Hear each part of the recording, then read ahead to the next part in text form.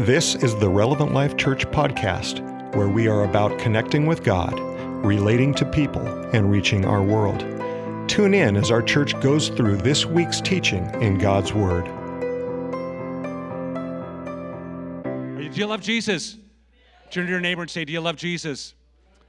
Yeah, today I am honored, I'm privileged to be able to introduce to you a friend of mine. You've heard him preach before, but a friend of mine. He's not just been a friend. I can tell you that through this last season in my life, he's been a pastor in my life. He attends our church regularly. But would you welcome Larry as he comes? He's Larry Tombleson. Come on, let's give him a hand.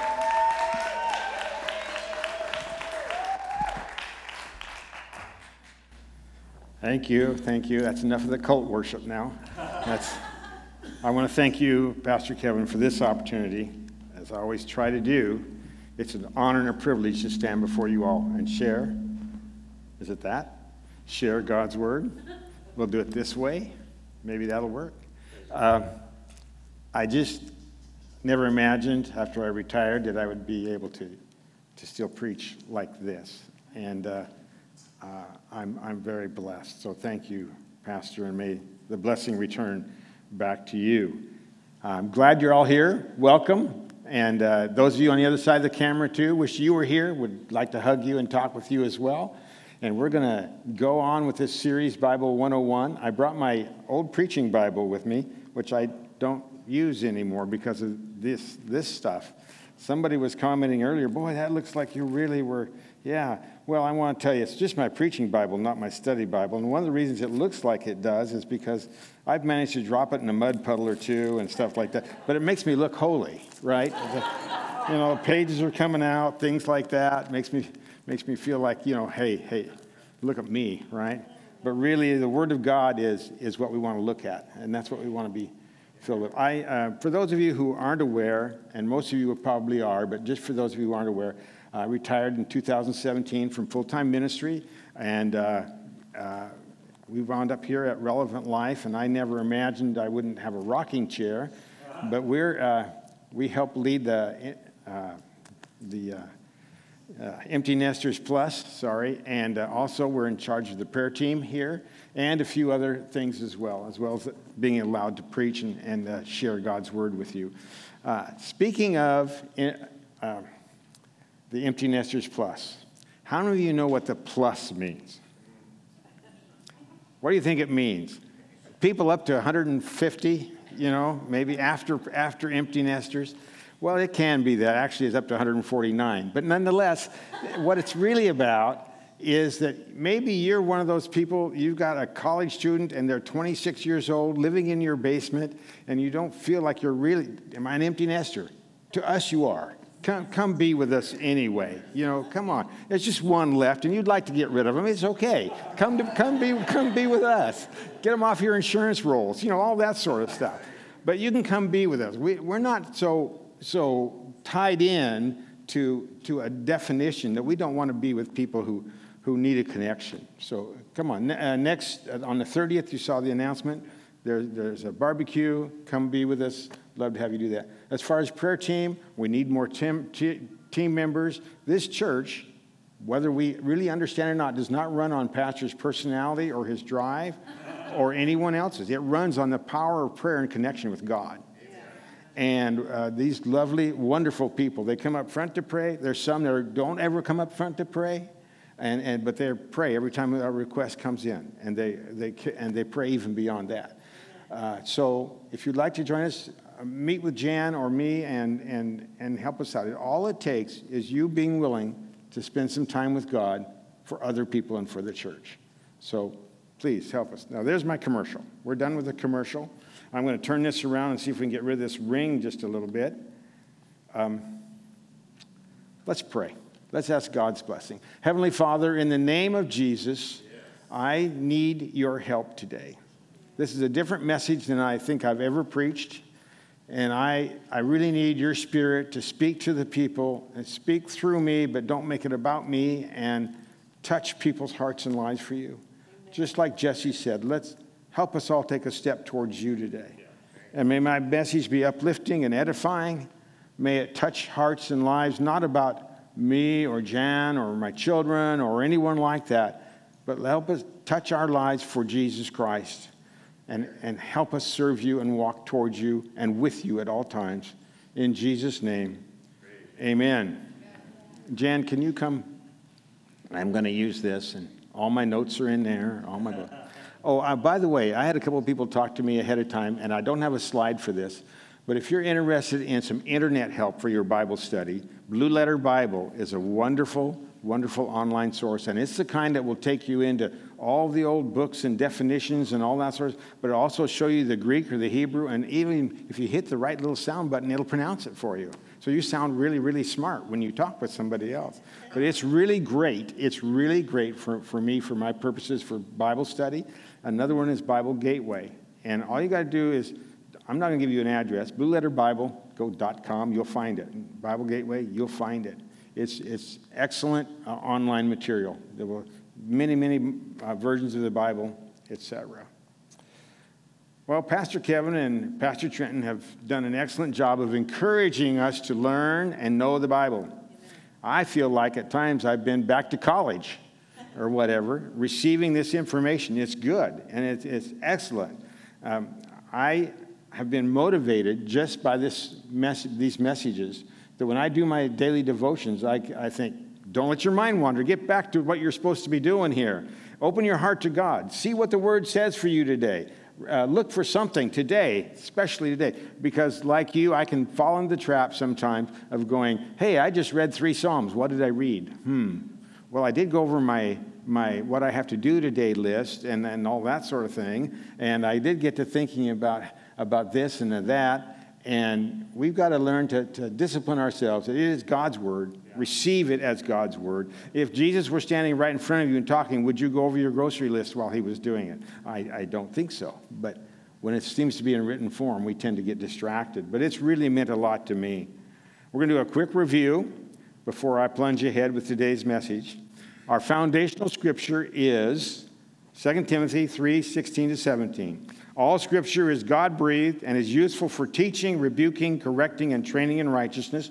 Notice the 4 things it'll do for you there. Teach, rebuke, correct, and train, right? So that the servant of God may be thoroughly equipped for every good work. All scripture is from God.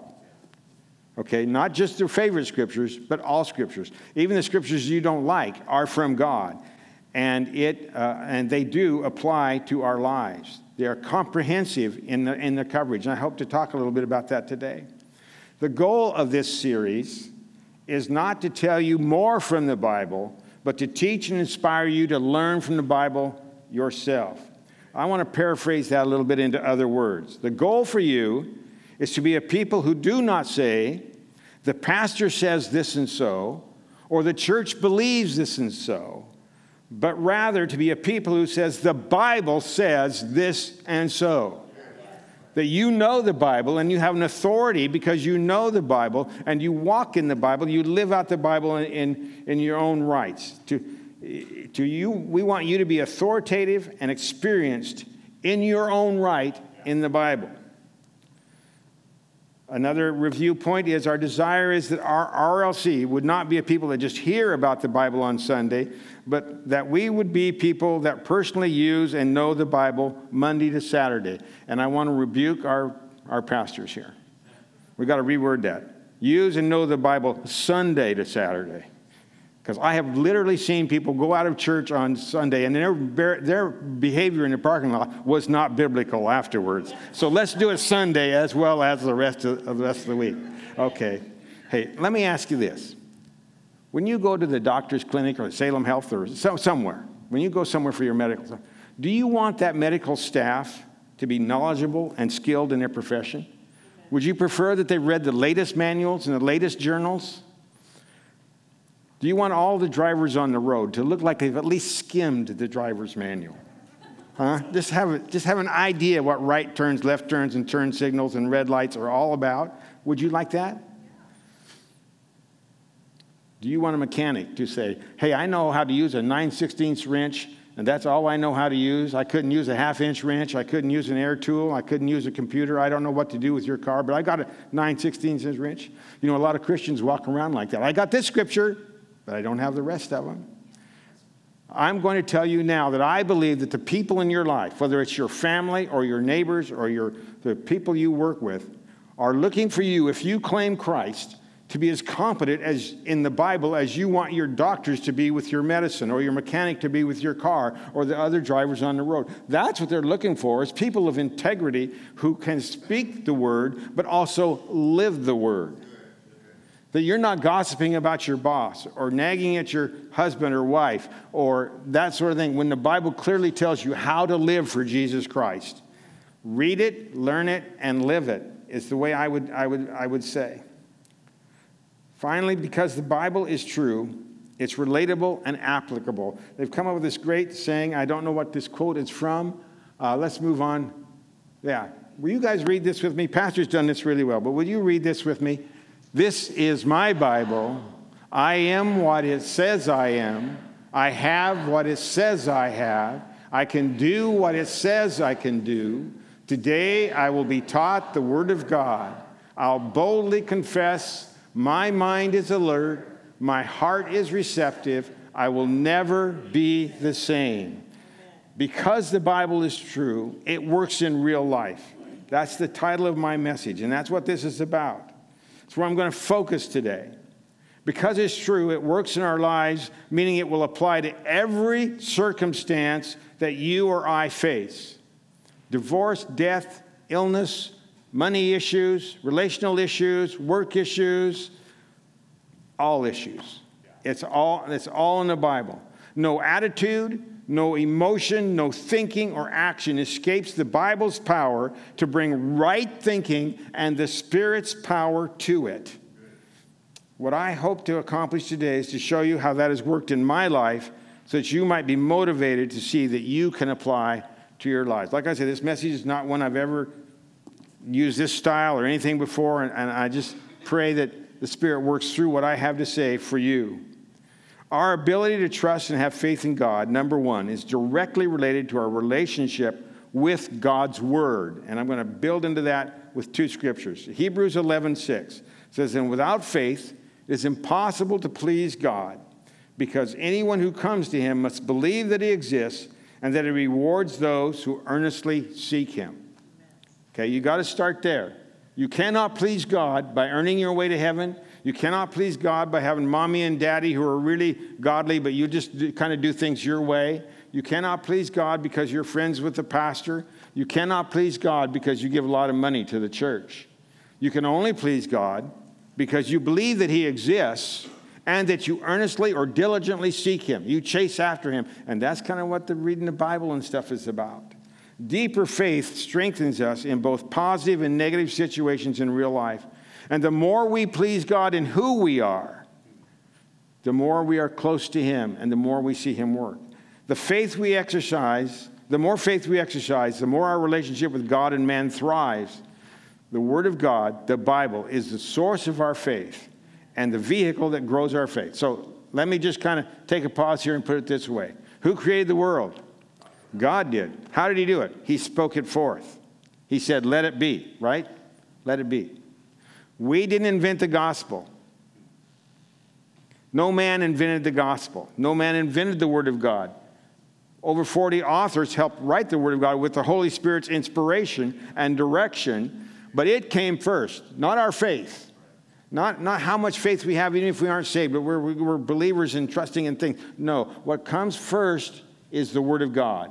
That's the source of our faith. So we turn to see a scripture that helps understand that. Romans 10:14-17. How then can they call on the one that they have not believed in? And how can they believe in the one in whom they have not heard? And how can they hear without someone preaching to them? In verse 15, and how can anyone preach unless they are sent? And in verse 17, key verse, consequently, faith comes from hearing the message, and the message is heard through the word about Christ. And King James is what? The word of God. The Greek word there is Christos, but it's the word of Christ, who is God, by the way. So it fits either way.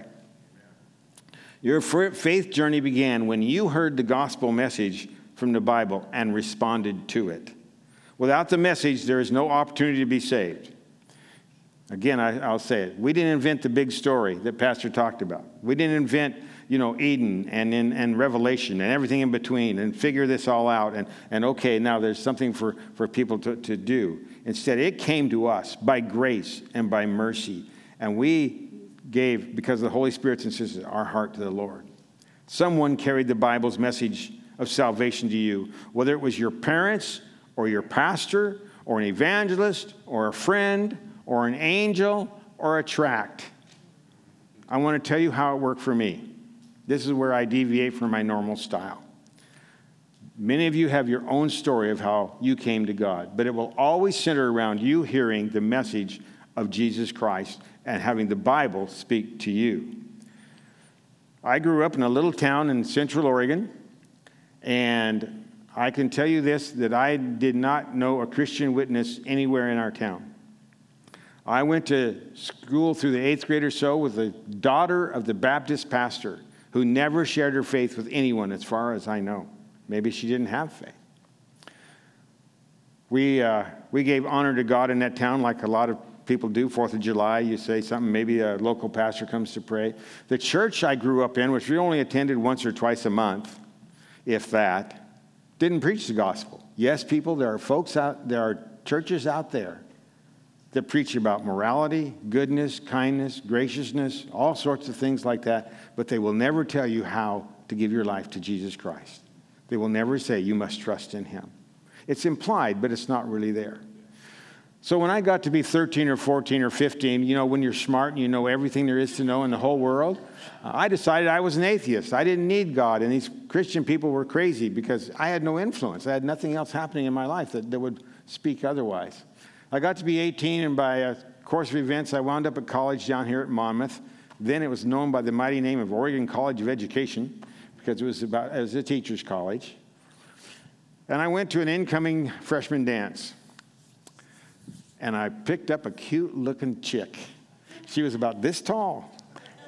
And we had a dance together, and then lo and behold, a miracle happened. This never happened to her in my little school. She actually talked to me. We went upstairs in the building where the dance was, and we sat down and we talked for a while, and we struck up a relationship, and it was really cool. But she told me pretty clearly as I advanced my great theories of atheism and humanism and that sort of stuff, that she was a Christian and that she was born again and that I needed to be born again. And she quoted John 3:16 to me, one of the most basic scriptures we Christians in America know, right? God so loved the world. I thought, I've never met anybody with that kind of faith. Never in my life. Separated from God. I didn't know it then. I was living in a dark place. And the time came when I asked her to marry me. It took me about a week to decide that. And I asked Jan, my bride, I asked her to marry me. And she shot an arrow prayer to God because here's how she'd been trained in the church. You don't yoke unequally. You don't marry non-Christians. And I believe that because I've seen too much heartache as a pastor of people who are drawn away from Christ because their ungodly spouse decides church isn't for them and whines a lot and all sorts of things like that. But she shot an arrow prayer to God, and God said, it's okay, say yes. I don't know why, but he did. And the very next moment, I'm not talking about more hugs and kisses or anything like that. I'm telling you what happened is I blurted out, and I've got to give my life to Christ. And it felt like electricity started here and went down through my entire body, all the way to my toes. And I believe that was the power of the Holy Spirit causing me to be born again, renewing me. I walked into asking her for her hand in marriage and walked out. I walked in an atheist, walked out a believer. And my life totally changed from that moment on. I won't tell you I was sanctified or anything like that. I had a lot of journey to go to get anywhere close to God. Our grandchildren know this story. and they've been expressly told to do as we say and not as we did. Let the one you love find God first before you enter into any kind of thoughts of marriage. If she'd have stayed strong, I think I'd have still had to come to Jesus before we could be married. My point is this. My faith was born when I heard the message of the Scripture. I saw someone live that message, and I accepted it for myself. Without the Bible's message, I cannot enter faith, and therefore cannot please God. And if you do believe the Scripture that says we, the church, are to take the message to the world, then you best know and live that message. That's what this whole series is about. Being grounded in God's Word, which is from God and of God and is God even, in the sense that the Logos of Jesus Christ and Logos is the Bible. They're the same thing. So we together, if we want to see people saved, we've got to share the message that we know is in our hearts. But here's this. I want to go on to say this. That's the beginning point. That's where faith begins. But can the Bible help me when I'm in need of faith at any other time? Can it do that? Is it just a born-again experience? Good. And the problem is we've had a lot of preaching back in the 40s and 50s and 60s about that. Just get born again, your life changes, everything's good. And then if you look in the church, you find out it lives no differently than the world does. The Bible must be applicable and relatable in the rest of our lives as well. It must be life-changing in every way. Is it real? Does it work? Yes. It is never about just bringing you to a saving faith. It is also about bringing you to a living faith, a daily faith. We are to walk in a relationship with God that includes listening to what He says so we can implement that into our life journey. It's not a one-time thing. It's an all-the-time thing. And I want to share one example from my life. It's about being in crisis.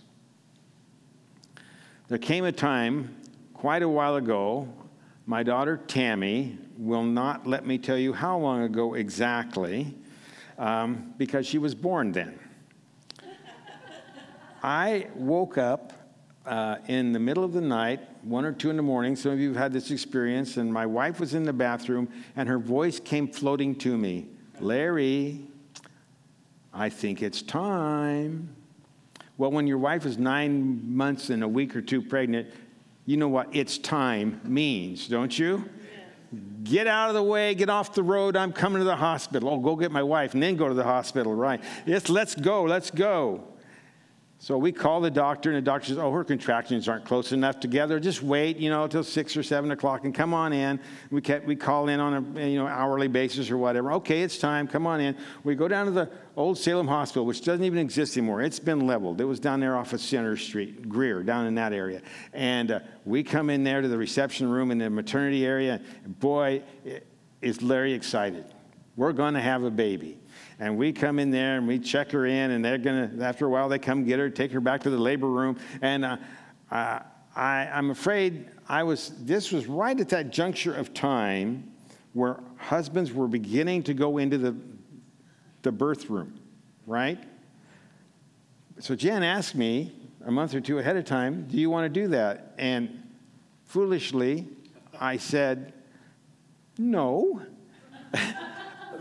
I watch TV. The husband's supposed to walk in the waiting room and pace, back and forth and things like that.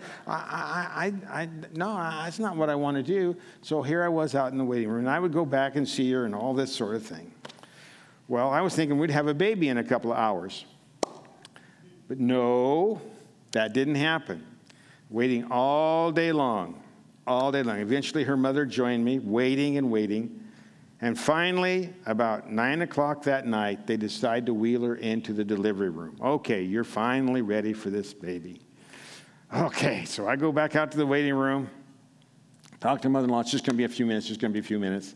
And at that time, in the reception room, there is the reception desk. There's 2 signs behind the reception. One is pink and one is blue.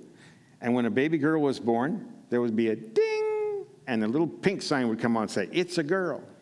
Ding, it's a boy. So the game you play while you're out there is how many boys, how many girls. You know, you're just looking at it. And so it's 9 o'clock, and I'm going, okay, we're going to have a baby pretty soon. 9:30 comes by, and the thing is dinging like crazy because at that time there were so many women having babies. They even had women in gurneys in the hallway waiting to deliver. And they were popping babies right and left. 9:30 came, and 10 o'clock came, and 10:30 came. Well, sorry for that terminology, but they were, and the waiting room was becoming empty. And I've been there since 6 o'clock in the morning, and I don't have a baby. Not only that, I don't have any communication from the doctor. I don't know what's going on. 10:30 comes. 11 o'clock comes. And just about 11:30, we're almost all alone out in the lobby. A nurse comes out from a different door around a corner, and then they wore nurse whites. You know, remember the day? And they had the little caps on and all that. She had on an apron, a white apron. There were blood spatters all over it. And she says to me, "You got a baby girl." But there were a lot of problems. She was stuck in the birth canal for about an hour. 4 doctors worked to deliver her. And now we finally got her out, and she's not breathing. So we have separated her and Mom. She's up in an oxygen isolate, which just means a big, they didn't put tubes in her nose in. They just put them in a box, plastic box with oxygen going into it. And your wife is down the hallway, and she is not doing well either. That's not what a first-time father wants to hear. That's not what anybody wants to hear. So I go see my baby girl. Can't touch her, can't hug her. She's screaming to bloody murder, thank goodness, and trying to even arch her back at that time because she's not in that nice, safe womb anymore. Go down to see my wife who has oxygen in her nose, and the nurses are checking on her every 5 minutes to see how she's doing. Remember, there's no telemetry like we have nowadays, none wires and all that sort of stuff. I'm numb. I make my phone calls back to dad-in-law and my parents, and I go sit in the lobby. And in the meantime, the nurse said, "We have called the best pediatrician in town to come down and assess your baby because there's a very good chance your baby will not be developed in the brain because of the lack of oxygen." So I sat for 3 hours with my mother-in-law, who's a silent woman, and I was silent and waited for this doctor to show up. I only had one thing I could do in that 3 hours, and that was keep thinking this: God, you said you'd move mountains. God, you said you'd move mountains. God, you said you'd move mountains. I'd only been saved 3 or 4 years, but I'd read my Bible through already. And I knew that in Matthew 17, and I think chapter 21 as well, it says that mountains will move. And that's all I could say.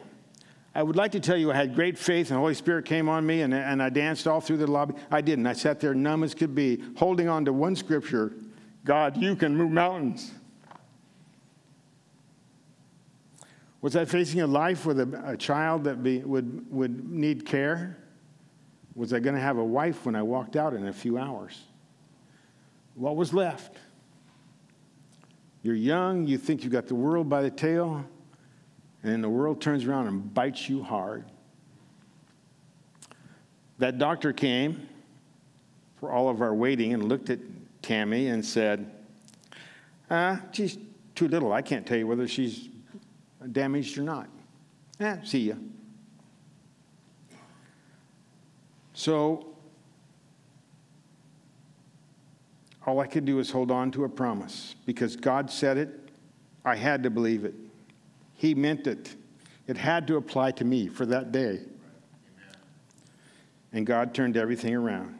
The good news is I got to keep my wife and have another child, the handsome fellow you know as Dane, who claims that at his birth, he showed up, smooth as could be, came out, stood up and said, "Oh, my dear mother, aren't you glad that I in no way cause you the pain and suffering that my much, much, much, much older sister did. How may I serve you, mother, my love? Well, he did not say it, but I think he thought it. Oh, and Tammy did all right, I guess. She skipped a year of school in middle school because she was academically ahead. She finished high school at 16 and graduated cum laude from college at 20. Works in a corporation with well over 1,000 employees, has moved herself up to director status below vice president, is a consultant to the president and vice presidents. I thank God she's got her mom's smarts because she sure didn't get them from me.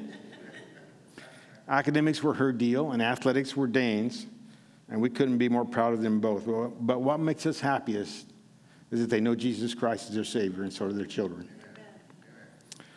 So I want to say this. What if the reverse had happened?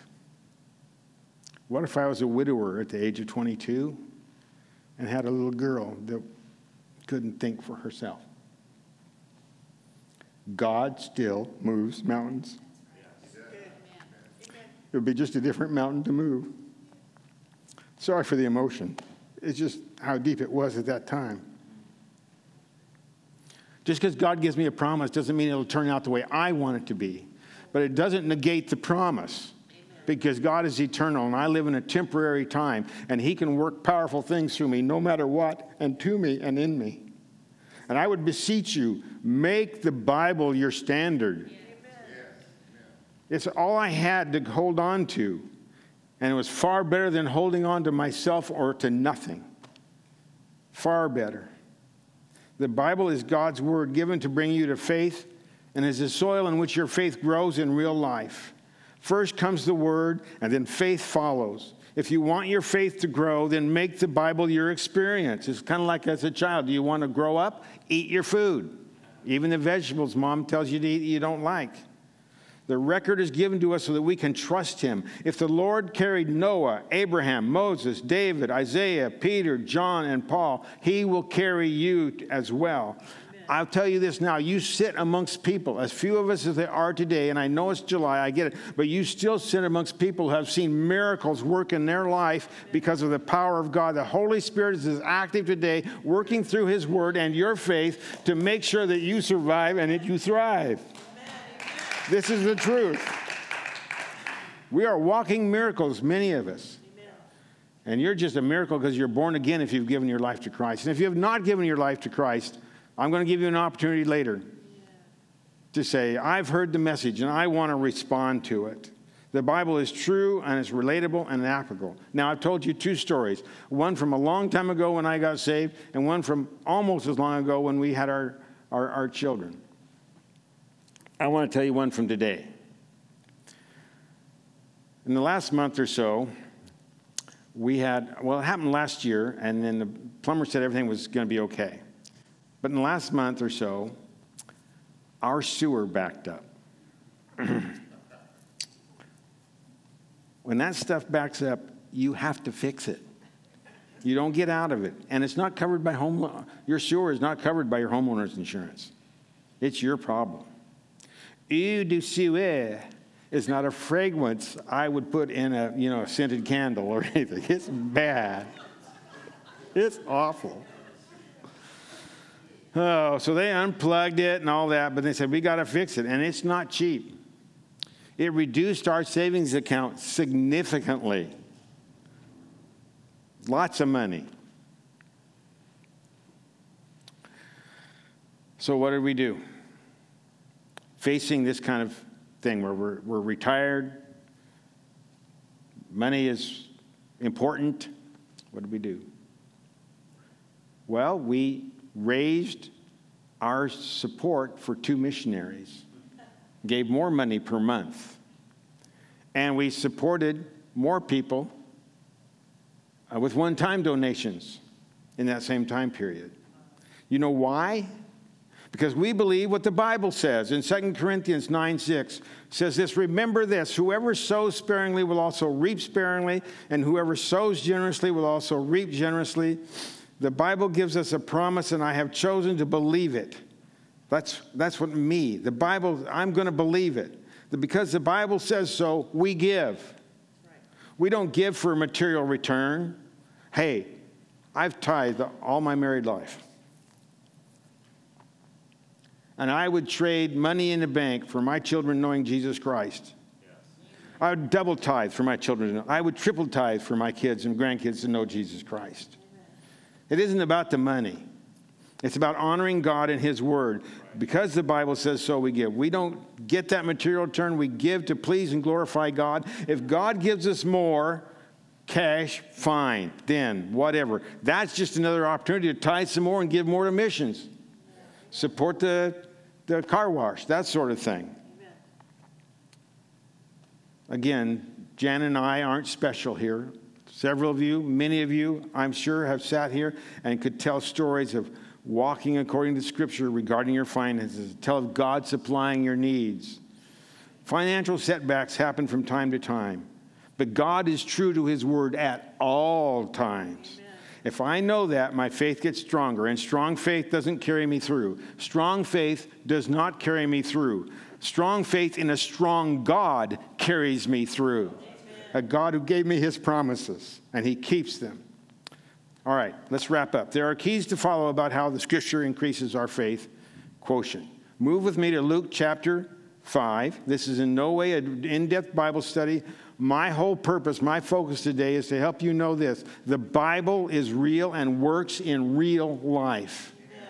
So I just want to hit you with some things that you've probably already heard from the previous sermons, but I want to share them from a different perspective. Luke chapter 5.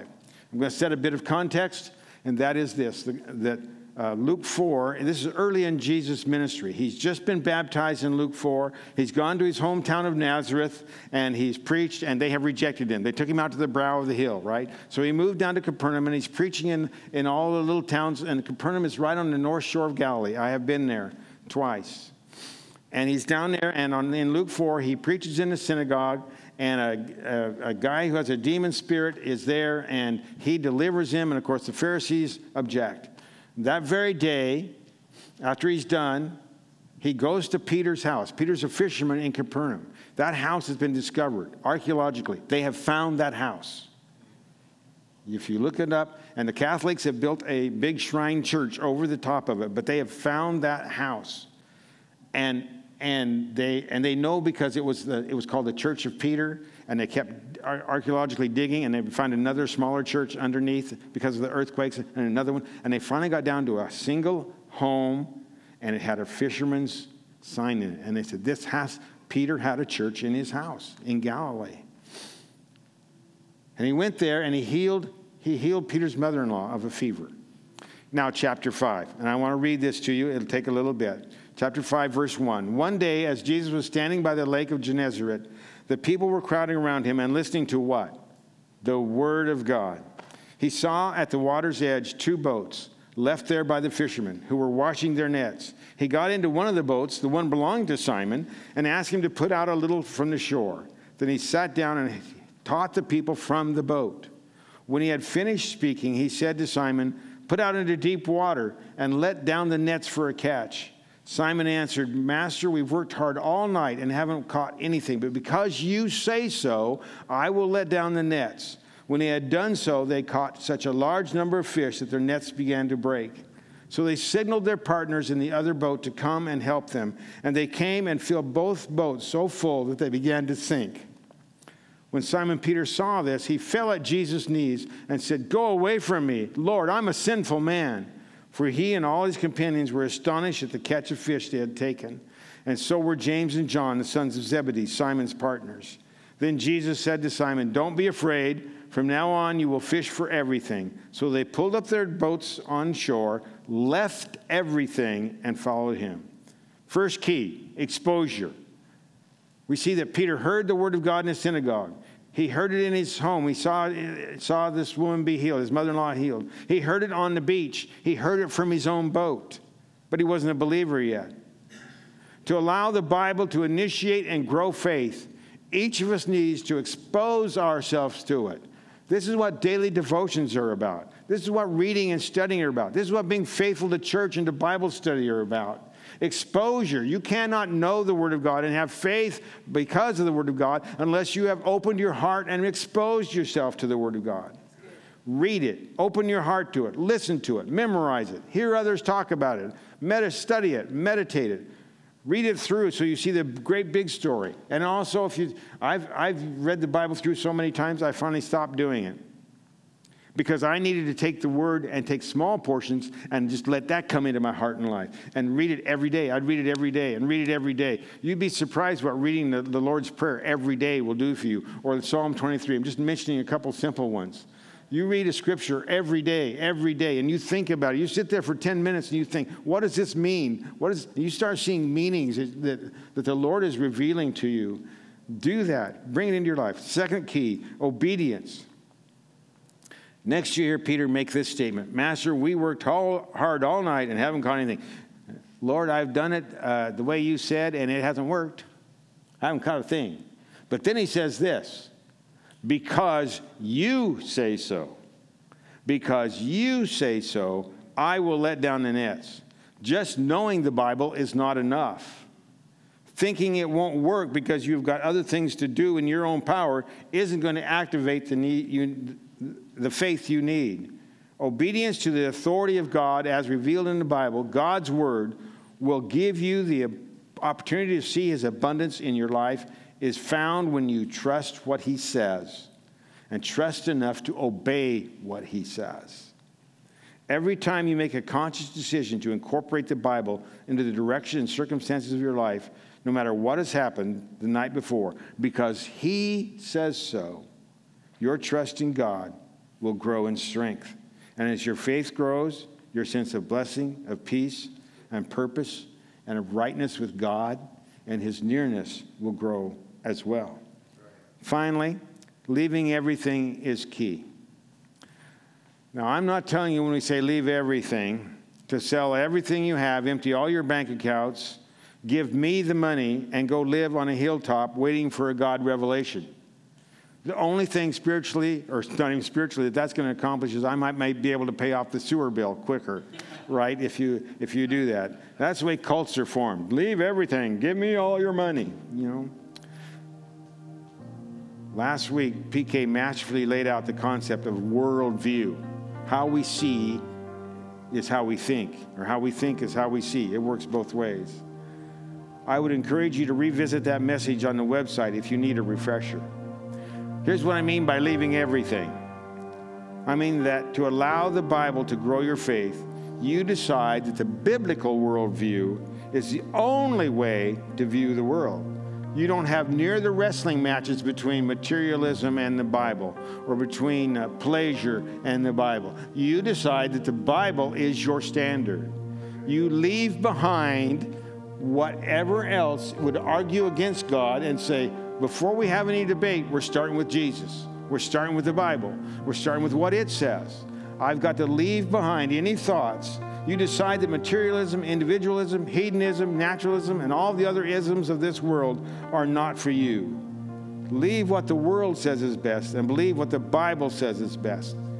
There's no other choice but to follow Jesus and to believe in His Word. It is real. It is applicable. It is powerful. It will assist you all the way through life. And I don't care if life kicks you and beats you down and takes advantage of you and you make mistake after mistake. If you grab that Bible and you believe and you think that God is going to help you and you trust Him for that help, you're going to have a better life than the best millionaire up in whatever penthouse he's in. Because you're going to be pleasing God, and God's pleasure will show in your life. And you will have what nobody without God has. Eternal life, an abundant life. And it's all in the Word, because it starts with the Word. It's the expression of God Himself. Of course, these three things, exposure, obedience, and leaving the world behind, are cyclical, and they stack on each other, and sometimes you do more exposing and sometimes more obeying and sometimes more leaving, and these are spiritual and they fold all into each other, but they're all there. You cannot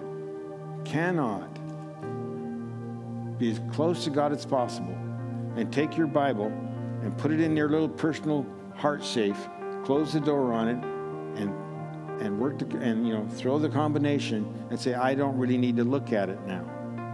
Instead, it's got to come over to your heart safe where the door is open and you're exposed to it, you're obeying it, you're leaving other thoughts behind. These are all important. I just want to share with you today in a different way for me. Bible's real.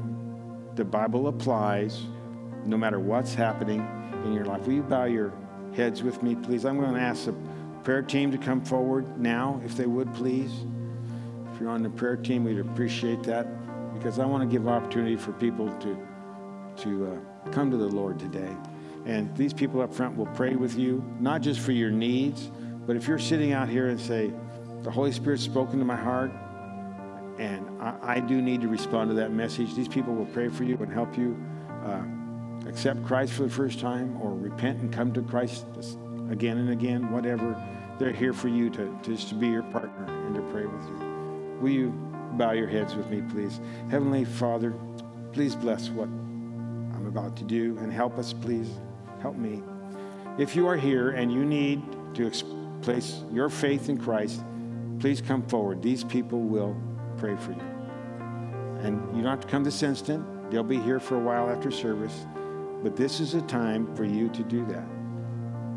I know many of you are believers. You're here faithful in a summer day, and I'm thankful for that. But if you're online and you can't come forward, you can bow your head and pray this prayer. It'll sound like this. Father, I do want Jesus in my life. I want to respond to your word and your message. I want to be saved, and I want to come and live for you. Turn my life over to you. I know you're not promising me that life will be easy, but you are willing and have died for me that I might have eternal life. And I thank you for that in Jesus' name. That's what that prayer will sound like. Father, now I pray your blessing into people's lives. May they walk in the reality and the application of the Word of God. May they find that no matter what situation they're in, what moment they are, whether they're prospered or whether they're attacked and weakened, Lord, whether they've been in a car accident or been through surgery or have another health problem, or whether there's family problems or whatever, work problems, or whether there's great blessing just pouring out in their life, they can hardly contain it, that they would realize and find that their faith needs to be centered in what you say, because what you say is true. It's real. It's applicable. It will work in their lives. I want them to be closer to you, Lord. As Jesse said, a step every day, a step closer. Draw near to God and he will draw near to us. Well, near to you is coming to your feet to listen to what you have to say to us. Near to you is when we get up from your feet and walk into life, Lord, is carrying that word with us. And we ask for your help. We ask for your power. Please work in our lives in Jesus' precious and wonderful name. Amen, amen, and amen. God bless you all. Thank you again for this opportunity. Like I said, these people are here to pray with you. If you have any need, please take advantage of that, because you will sense God's presence here with them. Bless you. Love you. Have a great day. Lights can come up. People can talk with each other in fellowship. Here at Relevant Life Church, it's our mission to see people connect with God, relate to one another, and reach our world. This single statement drives everything we do as a church. Our hope is that today you were encouraged in this. Thank you for joining us, and have a blessed day.